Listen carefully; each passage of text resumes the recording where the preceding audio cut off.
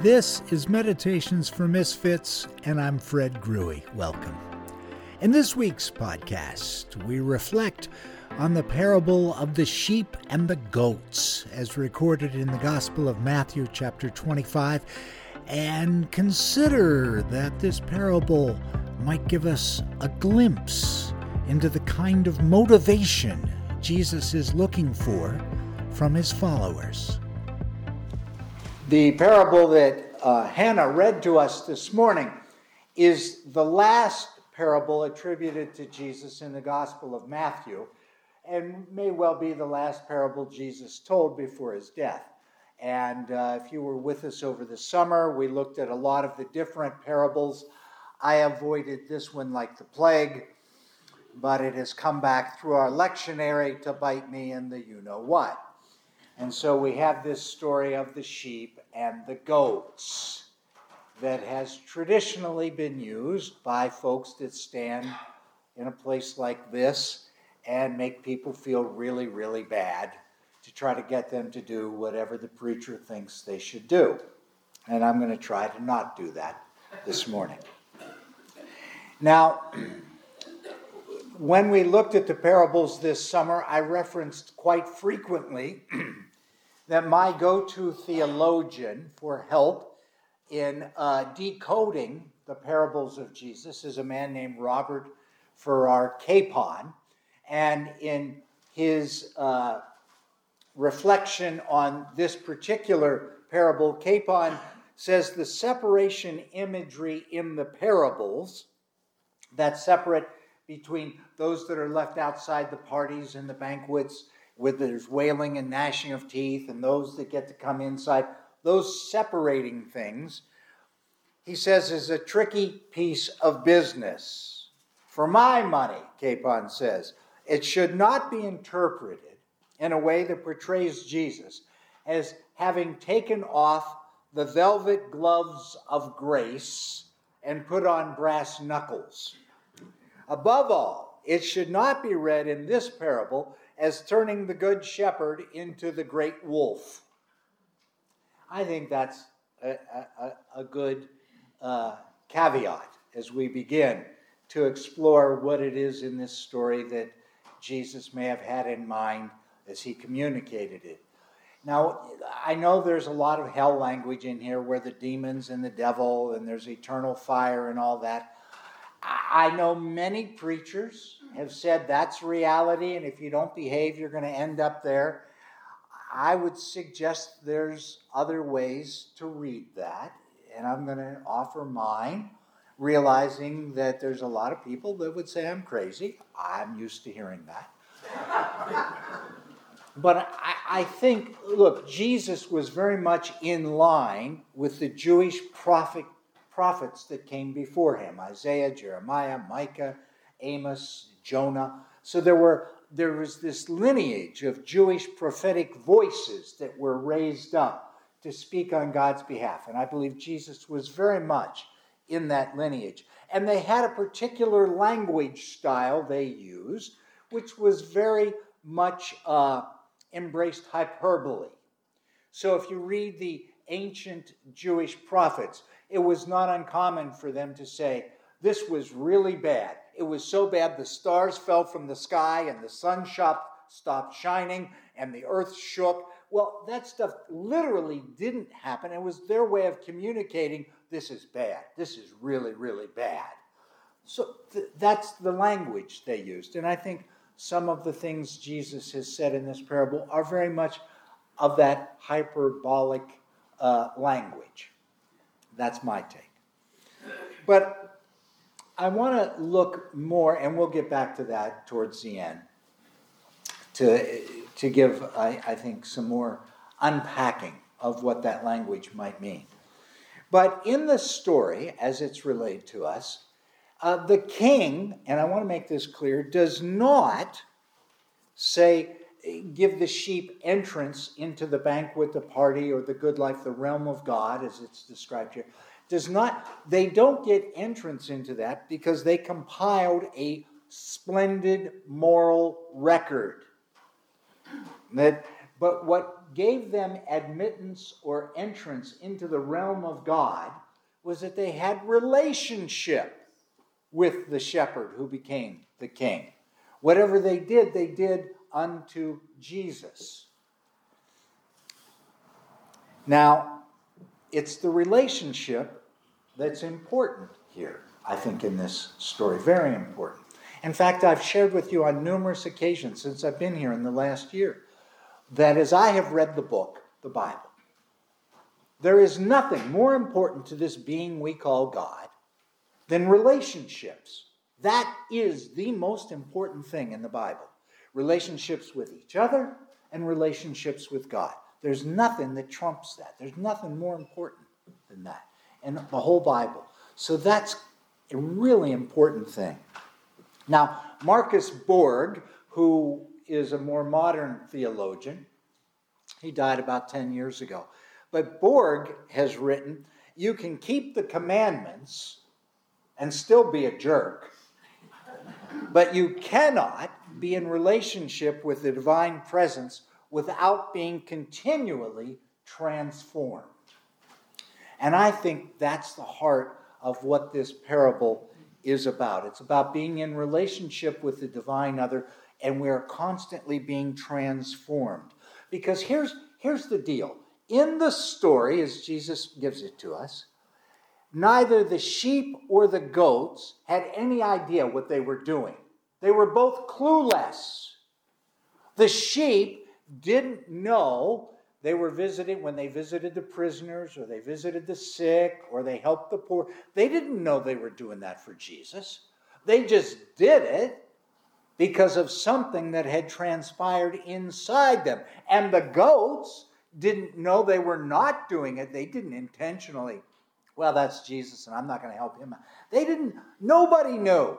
And one of the great things the parable teaches us is nobody knows. This is a good thing. We're all dumber than dirt.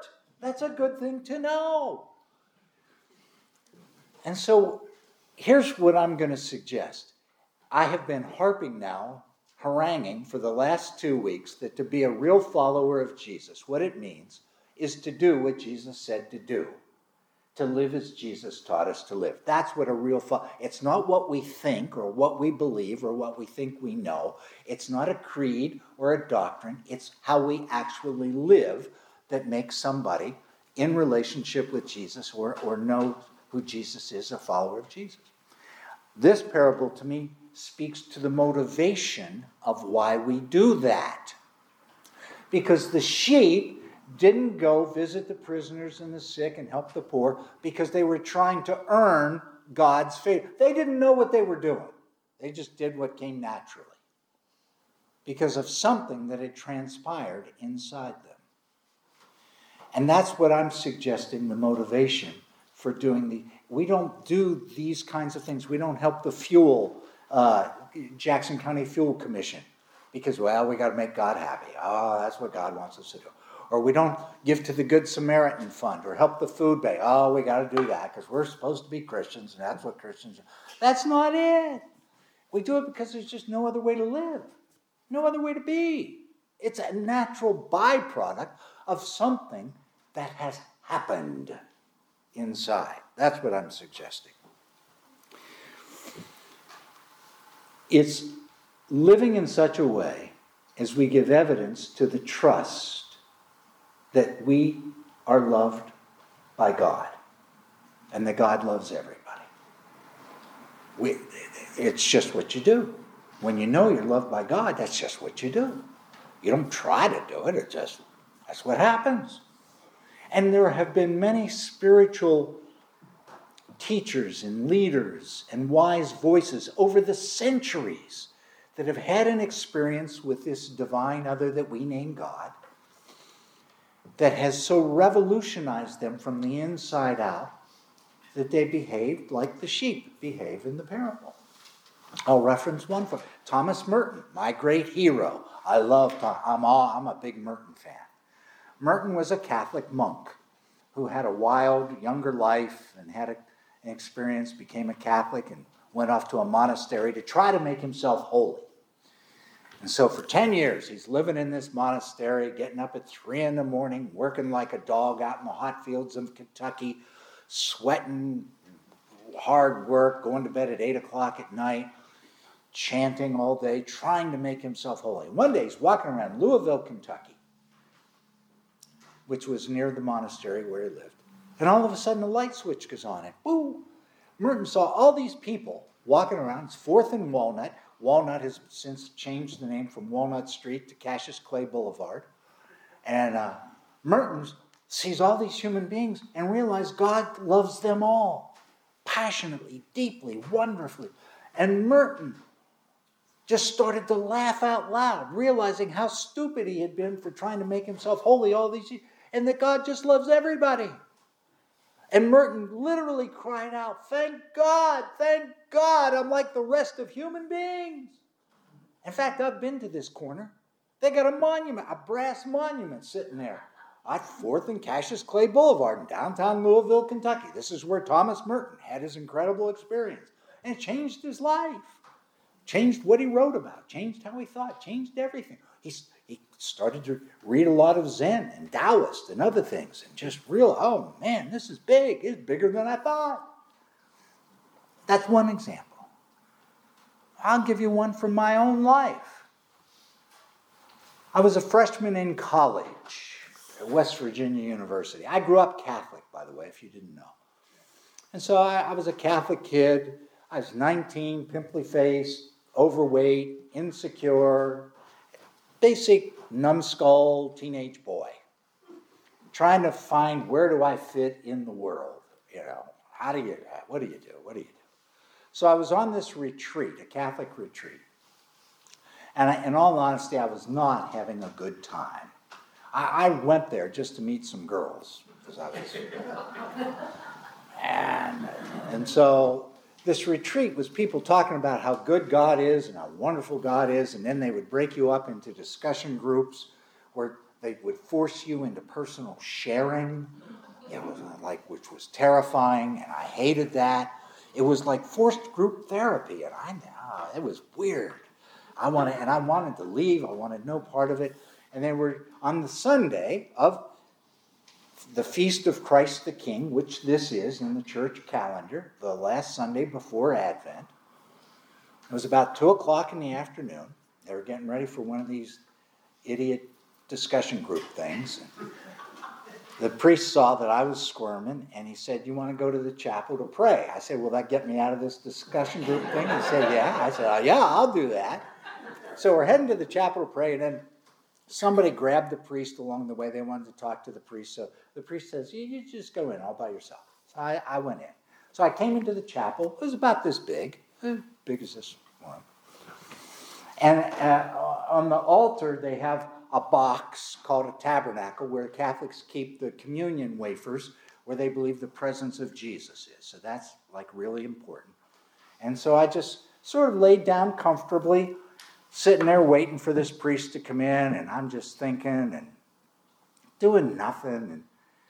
And I just looked up at the box. And it was like a light switch just went on inside. All of a sudden, I just knew there really is a God. And this God really, really loves me. As fat and neurotic and pimply-faced and crazy as I am. And that was stunned me. I was stunned.